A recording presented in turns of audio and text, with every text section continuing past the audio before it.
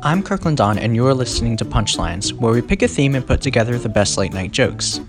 Today's theme, Trevor Noah and Bill Maher on Trump and truths that are no longer self-evident in the best of late night. Maher reminds us that anything goes with Trump, and Trevor Noah unpacks the latest Trump-Russia bombshell. This and more in today's Punchlines. For our main story, we turn now to America's capital, Moscow. As you know by now, the Trump campaign's possible ties to Russia are currently under investigation, both by Congress and separately by Robert Mueller, the special counsel and handsome bird impersonator. But Trump reminds us that some people will break every rule that's not specifically enumerated, from inviting Russian spies into the Oval Office to not releasing his taxes, from insisting law enforcement be loyal to him personally, to maintaining a for-profit business empire while in office. We are learning nothing is just understood anymore. It's like when they write "do not eat" on silica gel packs. I wouldn't eat one, but apparently some people open a shipping box and say, "Great, my new sneakers are here," and they came with snacks. So from the beginning, Trump insisted he had absolutely no connections with Russia whatsoever. And then this morning, this came out. Some 4 months after he began to run for president, denying he had any ties to Russia, Donald Trump secretly signed a letter of intent to build a Trump Tower skyscraper in Moscow. The revelations come from emails turned over to Congress Monday by Donald Trump's lawyer, Michael Cohen, spelling out Trump's involvement in trying to get a major real estate deal in Russia, what was going to be the tallest building in the world, at the same time he was running for president. How can one person lie so big? How? You have no connections with Russia, but you signed a deal to build the world's tallest building there? Like, the gap between the lie and the truth could not be wider.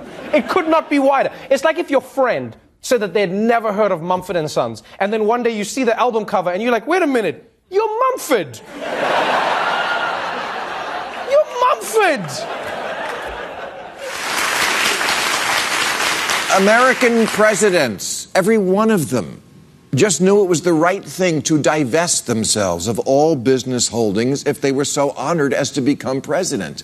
Because we don't want a president who's got his mind on his money and his money on his mind. Jimmy Carter sold his peanut farm. George Bush sold his baseball team. Sarah Palin closed down her meth lab.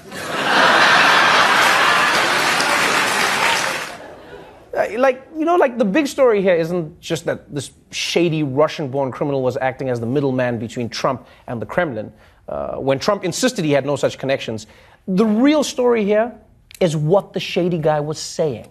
In emails turned over to Congress between Sater and Trump's lawyer Cohen, first reported by the Washington Post, Sater wrote, "Buddy, our boy can become president of the USA and we can engineer it. I will get all of Putin's team to buy in on this."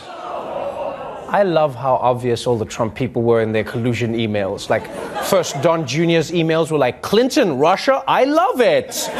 And now you've got Felix Sater saying to Trump's personal lawyer, Michael Cohen, "Let's engineer the election with Putin."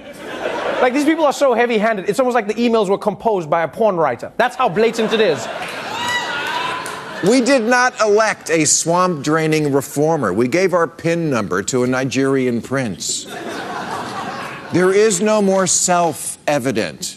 We didn't think we had to write down when Russians or Nazis attack America.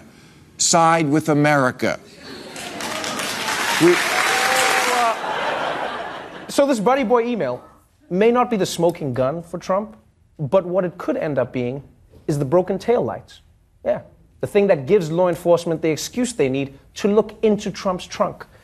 And we all know he's got a lot of junk in that trunk. To watch Punchlines online, visit opinion.usatoday.com.